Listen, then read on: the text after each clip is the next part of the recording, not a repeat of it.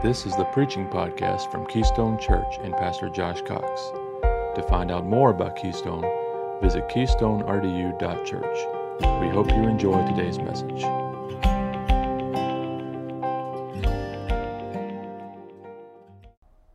Let's begin. Let's just read. How about this? Let's read the text, and then I'll explain a little bit about where we are and what we're doing. Ephesians chapter 4, verses 1 through 6. I, therefore, Paul says, the prisoner of the Lord, he said that last chapter, beseech you to walk worthy of the calling with which you were called, with all lowliness and gentleness, with long suffering, bearing with one another in love, endeavoring to keep the unity of the Spirit in the bond of peace.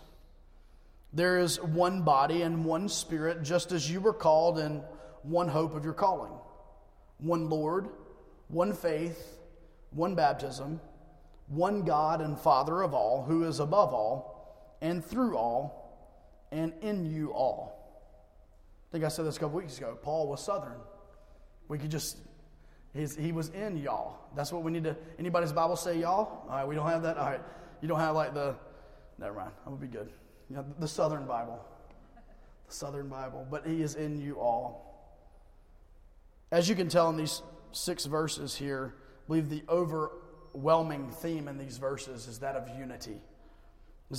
And Paul begins this second section of his letter to the Ephesian Christians using that transitional word, therefore. So he is basically saying, I wrote these first 3 chapters, and now.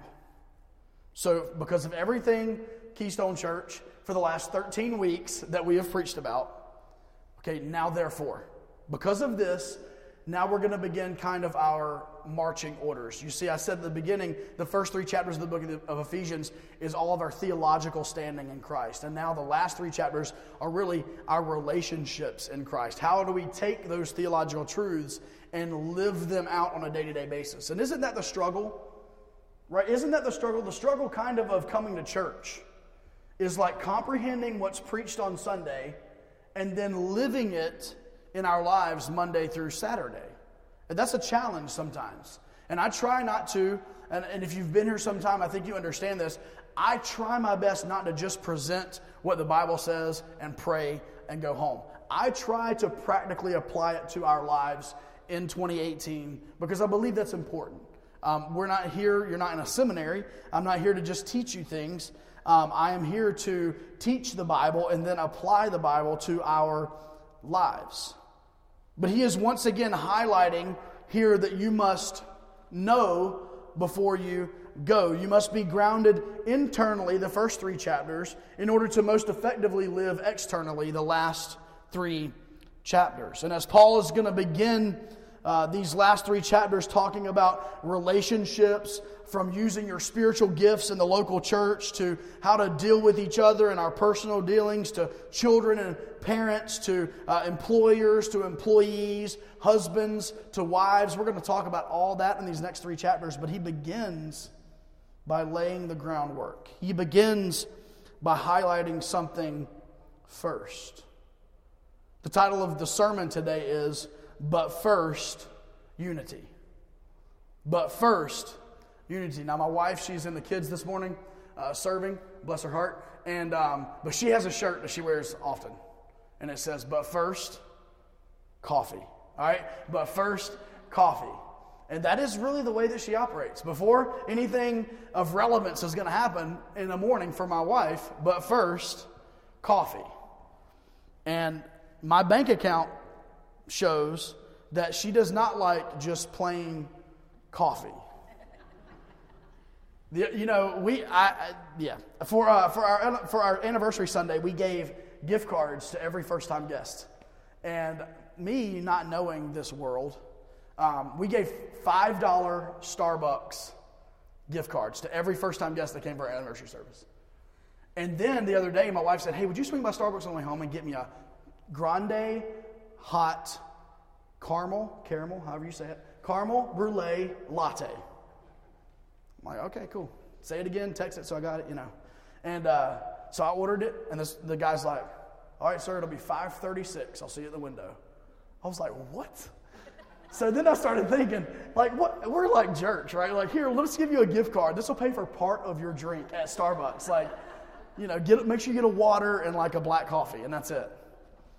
But you know, oftentimes we have different things. But first, in athletics, many people have pregame rituals that they go through of what they do before a game. I follow basketball quite heavily, and some of my favorite basketball players, one in particular, he was on a podcast. He was talking through his pregame ritual, and he always says, if my pregame ritual gets messed up, I'm not going to have a good game. Like, if I don't have that time that I need, then I can tell you right now I'm going to be off. And so in our Christian lives, but first coffee, but first our pregame ritual, but first whatever it is we do first, Paul says, hey, before we talk about employer, employee, before we talk about husband, wife, before we talk about, you know, children and parents, first, let's lay the groundwork of unity. Unity is one of our core values here at our church. If you've been or attended a starting point, you have heard the phrase, together, not the same. Together, not the same. I think we stole that from Samsung, but it was good. It's all good. Together, not the same. Here at Keystone, we value unity with diversity. We don't all have to look the same, talk the same, dress the same, act the same, truthfully even believe the same, but we can be unified for the cause of Christ. Unity, though, is hard work. Unity is not achieved passively. Unity must be proactively pursued. Unity cannot be achieved passively. And what do I mean by that? We will not be a unified church if we simply come to church and sit.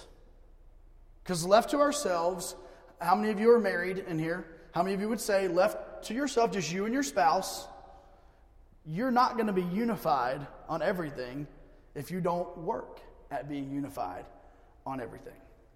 Unity is a proactive, it is an active pursuit that we must have. And as a church, we will not achieve unity. We will not become a unified church simply by showing up to church on Sundays and maybe hitting a connect group during the week. No, we must proactively pursue unity. Let's pray together this morning, and then we're going to jump right into the recipe that Paul gives us for unity. Heavenly Father, speak through your word. God, remove any of my thoughts or the things that I would say that you would not have me say. I pray that your word would shine through. And today we would leave here more unified. We would leave here committed to unity. And God, you would do something unique within our church. And God, I pray that as you send people our way, they would sense the genuine unity that exists at Keystone Church. We love you, Jesus, and we thank you for loving us. It's in your name we pray. Amen. I'm going to jump right in this morning because there are several points here. It's all taken straight from the text. And so we're going to jump right in. Number one this morning, I want us to see this. The recipe for unity. Unity requires humility. Unity requires humility. Look at verse 1. I therefore, the prisoner of the Lord, beseech you to walk worthy of the calling with which you were called. By the way, that's a tough sentence that we're not even going to really unpack this morning. But to walk worthy of the calling with which you were called. He says, I want you to walk now, based upon all the calling that we just talked about. I want you to walk. And he says this, the first thing, I want you to walk with all lowliness. Walk with all lowliness. I don't know about you. I have noticed in the first 3 chapters of Ephesians that Paul has hit this thing about unity a few different times. We just in the past year have preached through the book of Philippians. And guess what? The only thing we can find in the book of Philippians that church had a problem with was unity. And it was a brand new church. Paul seems to hit this over and over and over and over again throughout his letters to the churches. And I think he did that for good reason. Because at the end of the day, I don't care how healthy our church is. I don't care how much we get along, how unified we are. I believe we can always grow closer together in unity. Because we are a living, growing organism.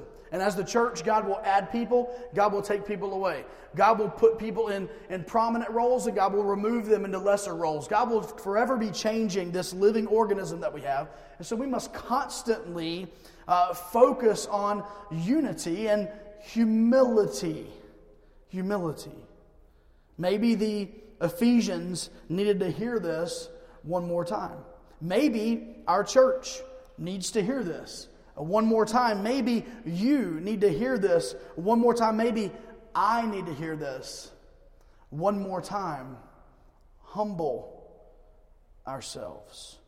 Humble ourselves. By the way, I'm talking today in the context of our local church. You can take these truths on unity and apply them to your marriage. You can take these truths on unity and apply them to relationships that you have at work and things like that. These are universal applications. So just be thinking that as we go through. Unity requires humility. 1 Peter chapter 5, verses 6 and 7. Therefore, humble yourselves under the mighty hand of God, that he may exalt you in due time. James 4:10, humble yourselves in the sight of the Lord, and he will lift you up.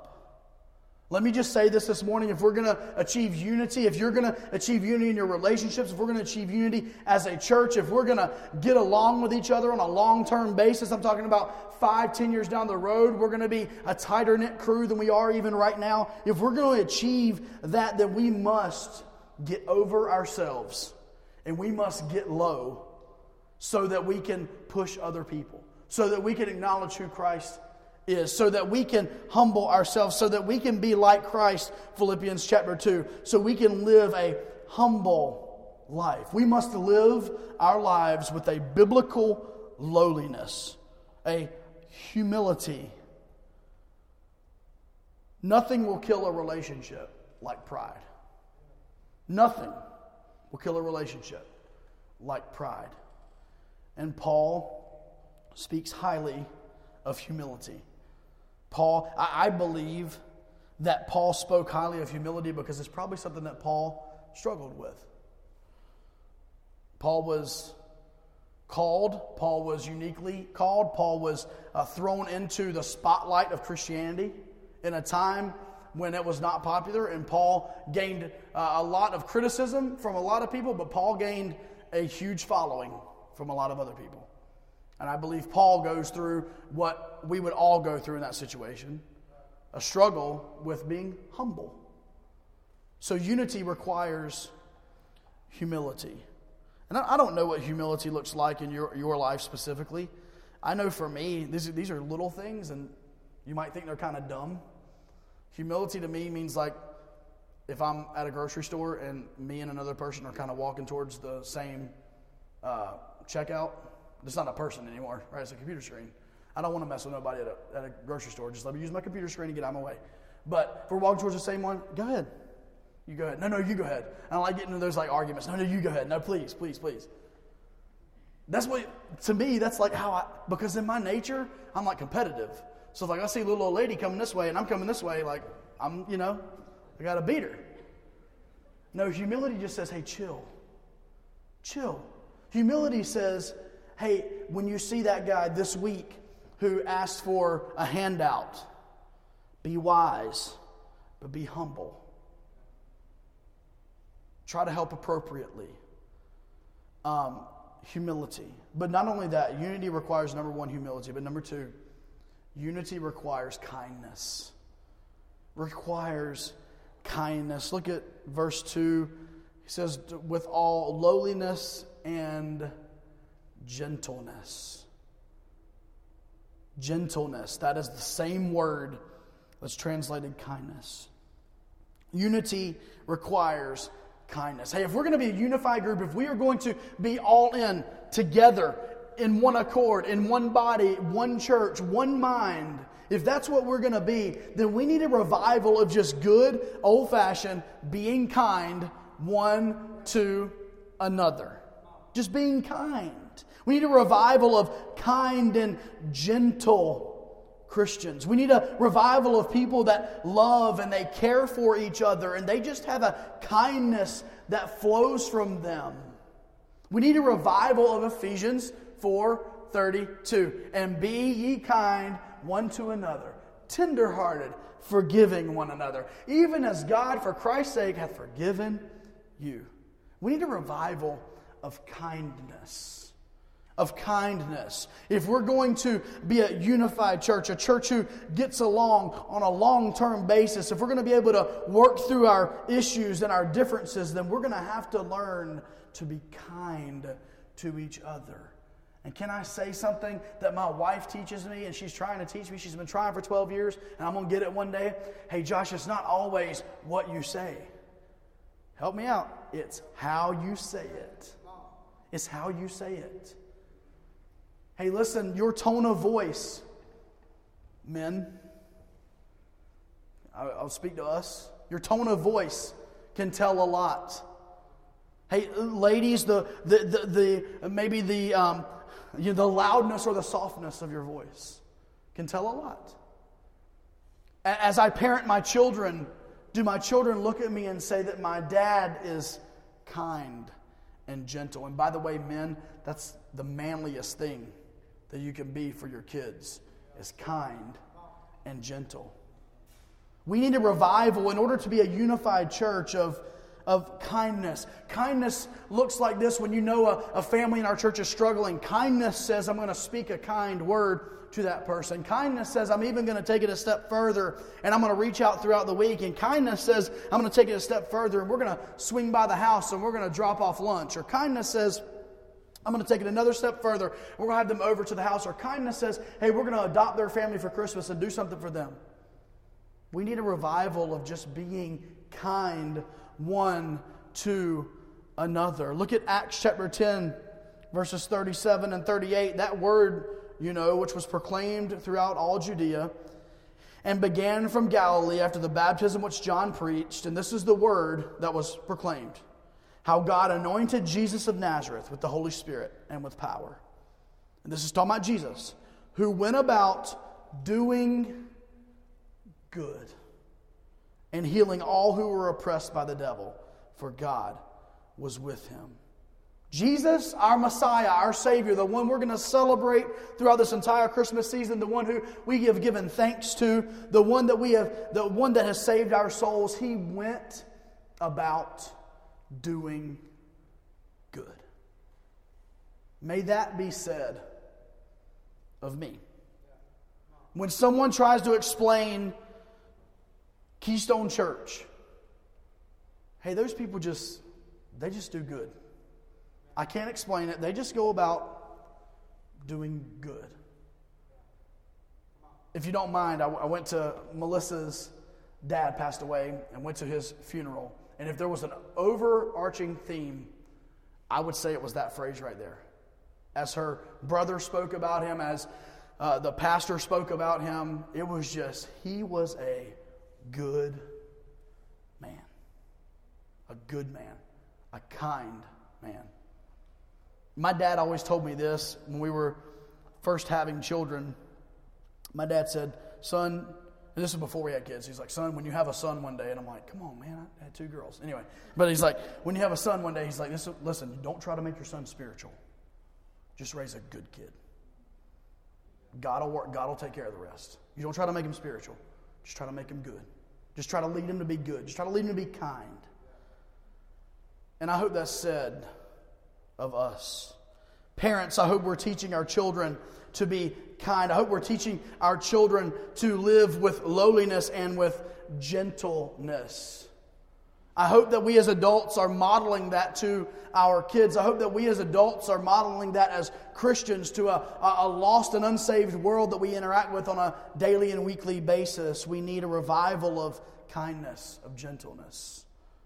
So unity, the recipe, is a dose of humility, sprinkled in with some kindness.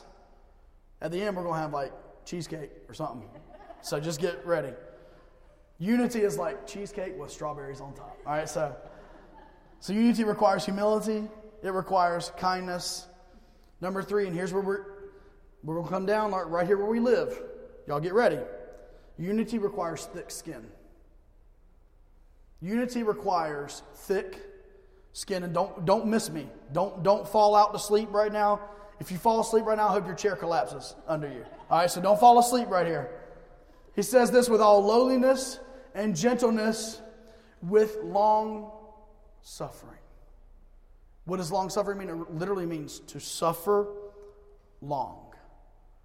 It means that when you're getting pinched in the ear, not that my parents ever did that, but somehow I know about this. If you're getting pinched in the ear and you start twisting, it's to suffer long and to suffer long and to suffer long and to suffer long. It's to suffer long. It's to have thick skin.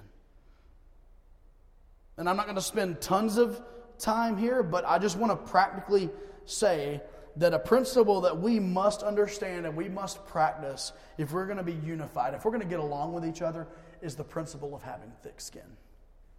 Hey, in your marriage, a thick-skinned person in marriage will be able to handle so much more.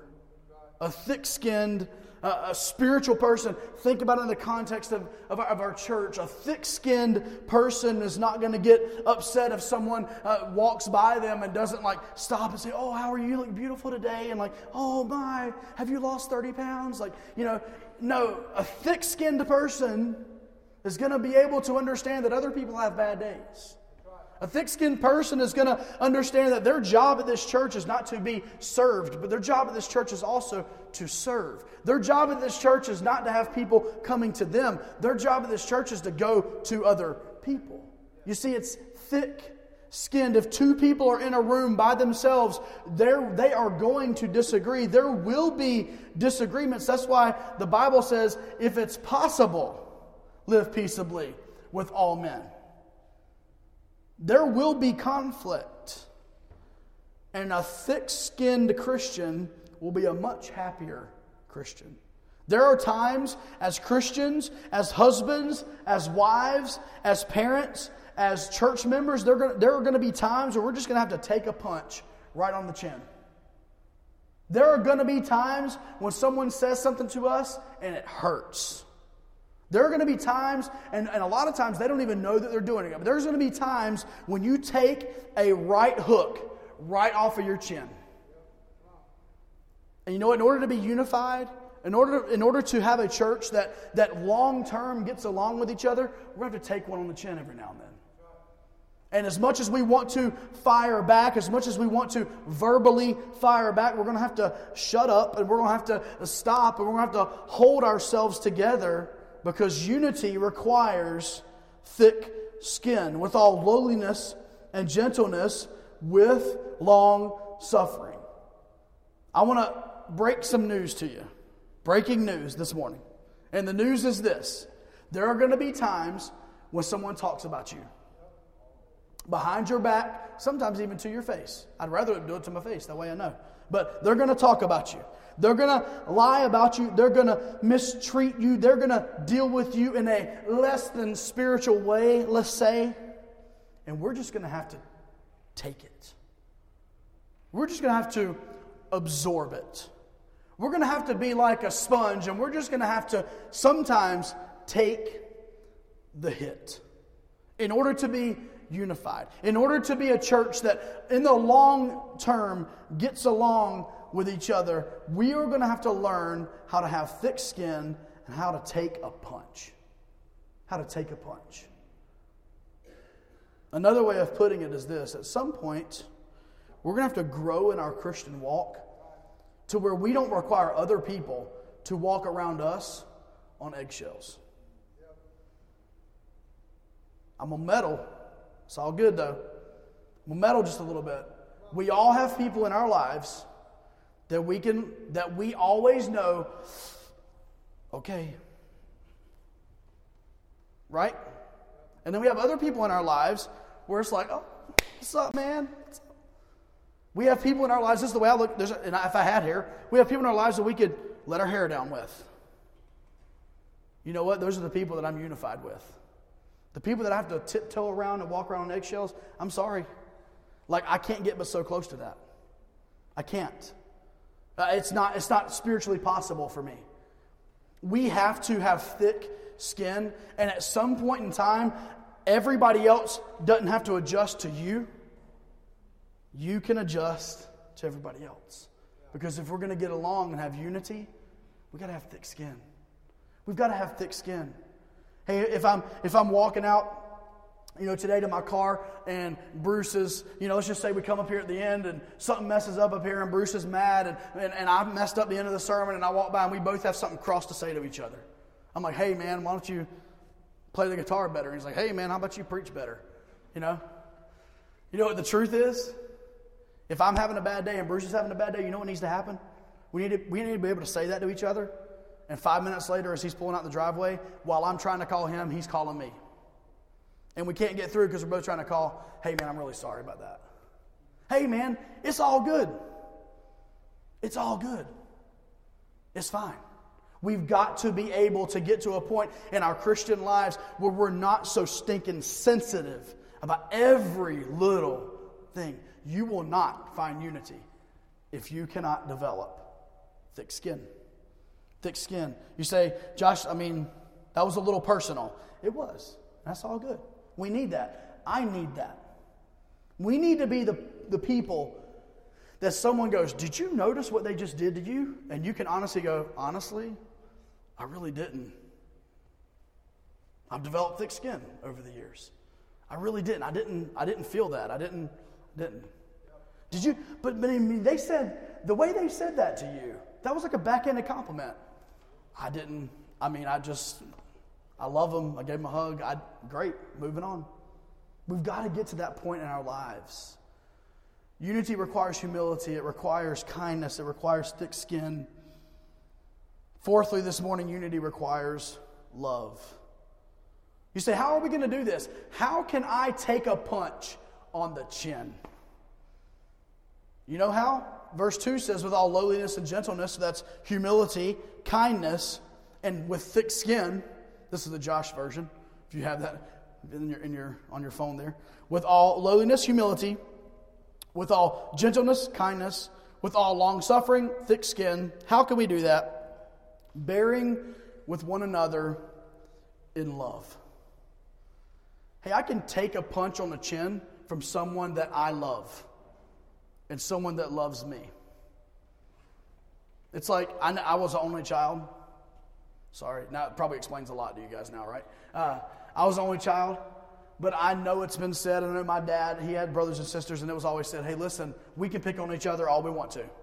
We can fight it out. Nobody else is going to. But we can pick on each other. You know why? Because we love each other.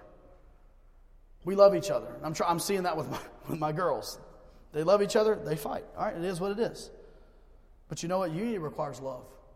If we're going to be unified and we're going to get along long term with each other, we must love each other. Just so we can connect the dots to the previous 2 points. 1 Corinthians 13 says that charity, or love, suffers long, thick-skinned, and is kind. We're just connecting the dots. See, Paul speaks about it again in 1 Corinthians chapter 13. By the way, that's not a chapter about marriage. Newsflash, that's a chapter about our dealings in the local church. It can be applied to marriage, but look at it in context. It's about how you deal with each other in the local church. So charity, love, suffers long and is kind. We can be unified with those that we love with a Christ-centered love. We will be unified with people that we love. Listen, we'll be able to take a punch on the chin from somebody that we love. Hey, we'll be able to handle somebody saying a cross word to us in a bad moment because we love them, because we have a relationship built with them. We've earned that trust. We've earned that. My wife and I have known each other for 14 years, I think. We've been married for 12 and a half years. We've known each other a little bit longer than that. Right around 15 years. We've been married about 12 and a half years. And guess what? Over the years, our love has grown for one another. And guess what? Some things that I used to say that used to really tick her off, you know what? We've kind of worked through them. And the things she used to say or do or whatever that used to make me mad, I don't know what they were. She never did anything wrong. But whatever they were, guess what? Now, we've grown in our love. It's all good. It's fine. Unity requires love. And listen, at our church, as you integrate into our church, as you meet new people in our church, I want to beg you and ask you, because I believe the Scripture commands it, that we love one another. We have a real, genuine love. One person for the other. We're going to move right along. We got 2 more points. I see the time, and y'all are hungry. So I'm going to get you. I got you. Unity. Here we go. We got a dose of humility. We're going to sprinkle in some kindness. We got a whole heap of thick skin to throw in there. I don't know how that's going to taste. But we got to throw a whole heap of thick skin in there in our recipe. And then we've thrown in a little bit of love. All right, we got a little bit. We dumped in some love. That's good. Here's the tough part. Unity requires work. It requires work. Yeah, Josh, I'm just going to make this mental decision and then I'm good. No. Unity requires work. Look at verse 3. It says, endeavoring to keep the unity of the Spirit in the bond of peace. Endeavoring. That's an active verb. That is an act that we must do. That is work that we must take on. It's self-explanatory, but unity will take some work. And let me just say this. Unity takes some hard work.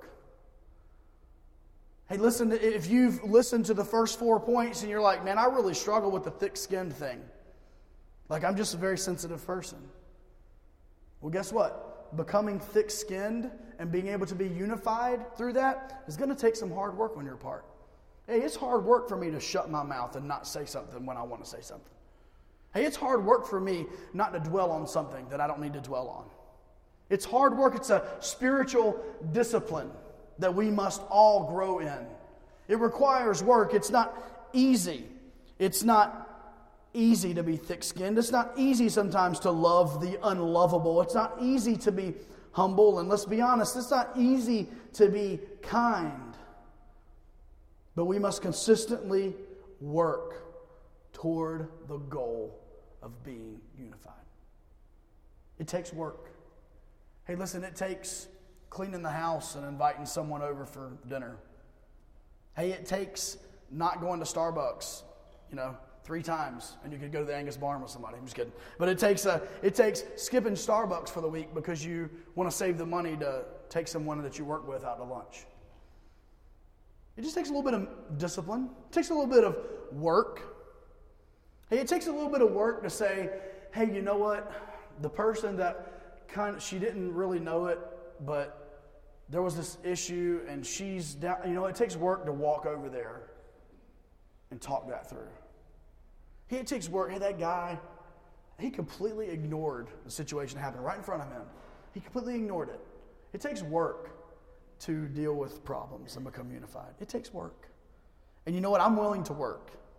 I'm willing to be a hard worker in those areas because unity requires work. And as the pastor of this church, I'm willing to put in the work to create environments where we can become more unified. I think last Sunday night we had our Thanksgiving service. I'm all about creating environments like that because I feel like as we came together last Sunday, there was over 100 people here last Sunday. More people at the Thanksgiving service than was at church. I digress. I'm not going there. But anyway, more people there than was at church. But I want to create environments for unity. I want to create environments where we hear people's stories and we fall in love with people. I was talking to somebody this morning and he said, listen, me and my wife got to sit with, and he mentioned another family in the church. He said, we really got to know them on Sunday night like we had never really gotten to know them since we've been in the church.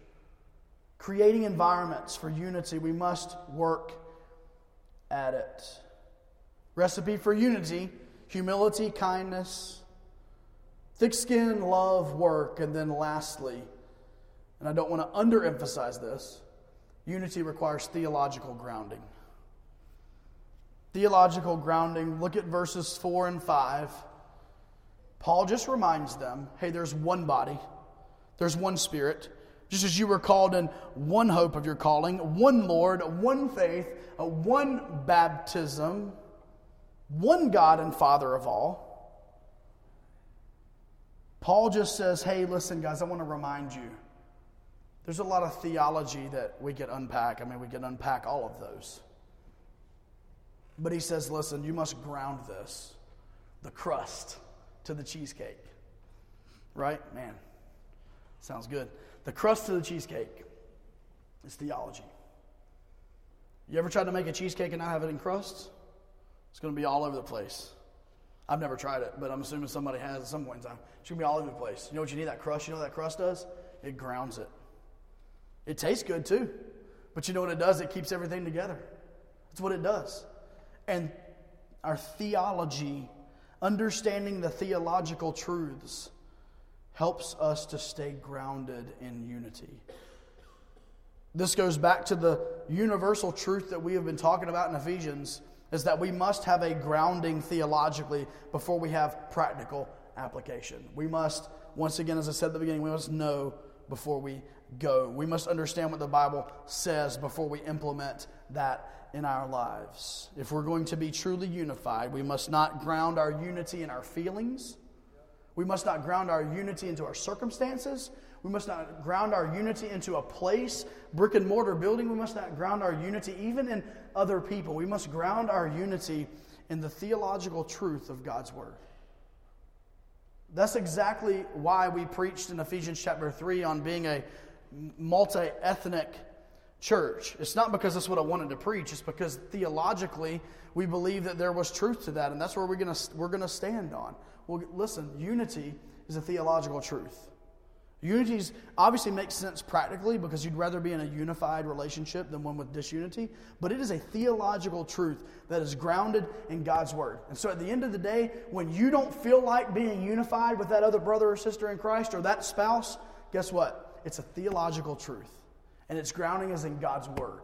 It's not grounded in how you feel. It's not grounded in how they treated you. It's not grounded in what they did or did not say to you. It is grounded in the fact that God's Word teaches it and God's Word commands it. And so I'm going to work at it. God's Word teaches it and God's Word commands it, so I'm going to make it a priority.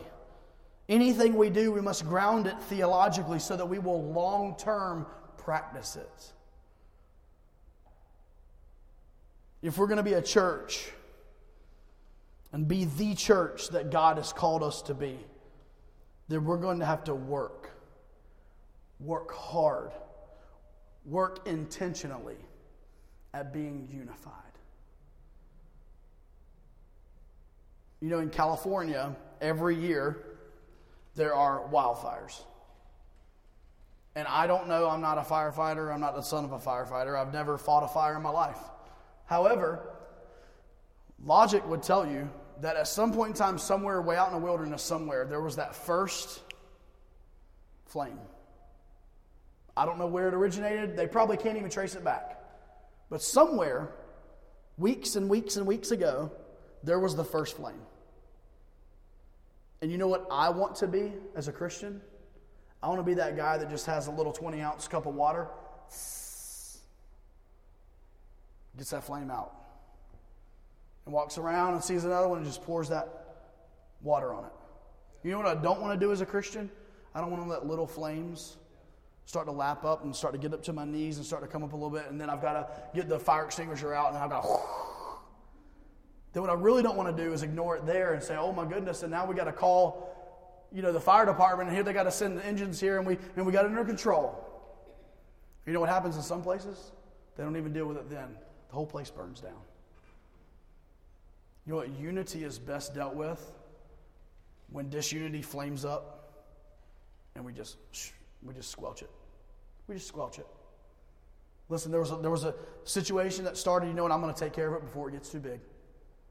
Hey, listen, he said this, and before I let that get to me, I'm just going to deal with it. I'm going to deal with it in love, in humility, in kindness. I'm going to deal with it. Because what I don't want to be fire truck Christians. I want to be spark Christians. Get rid of it. Just get rid of it. Get rid of it. If we're going to be a united church, we have to work at unity. These are my brothers and sisters in Christ. Hey, if this is your marriage, this is my spouse, this is my husband, or this is my wife. These are my parents. These are my children. Hey, church family, this is my family. These are my brothers and sisters in the Lord. And I want unity in all of my relationships. God teaches it throughout His Word. Paul teaches it throughout his letters.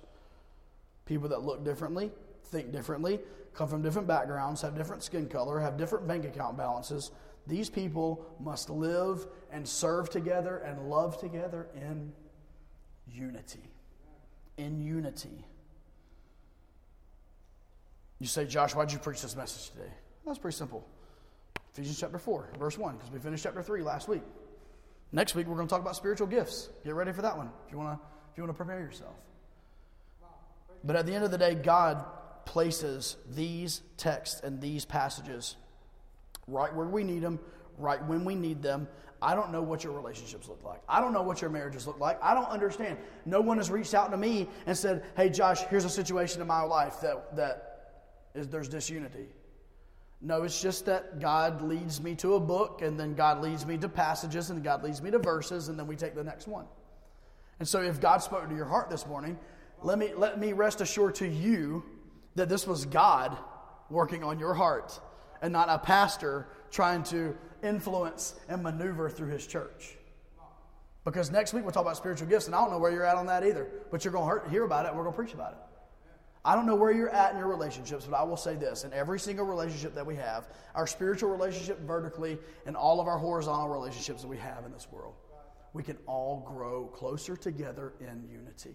We can always be closer together today than we were yesterday. We can always be closer together in our relationships tomorrow than we are today. With God, with man. Whether it's your wife, your husband, whether it is another brother or sister in Christ within your church, whether it's somebody that you work with, whether it's a cousin, whether it's a grown child that's moved out of the house, whatever it is. Can we grow in unity? Heavenly Father, we love you today. And God, we will not effectively reach our community if when someone shows up from our community into our church and they wade deeper and deeper into our church, if they find out that we don't get along, they find out that we have problems with unity. And God, I pray that you would shield our church. God, you would shield our church from those issues. God, I pray that as people move into our church and as people get acclimated and settled into our church, they think even better of us the deeper that they get into our church. That they see Christ's love even more shown. That they see a spirit of unity and harmony in our lives even more as they get to know us even better.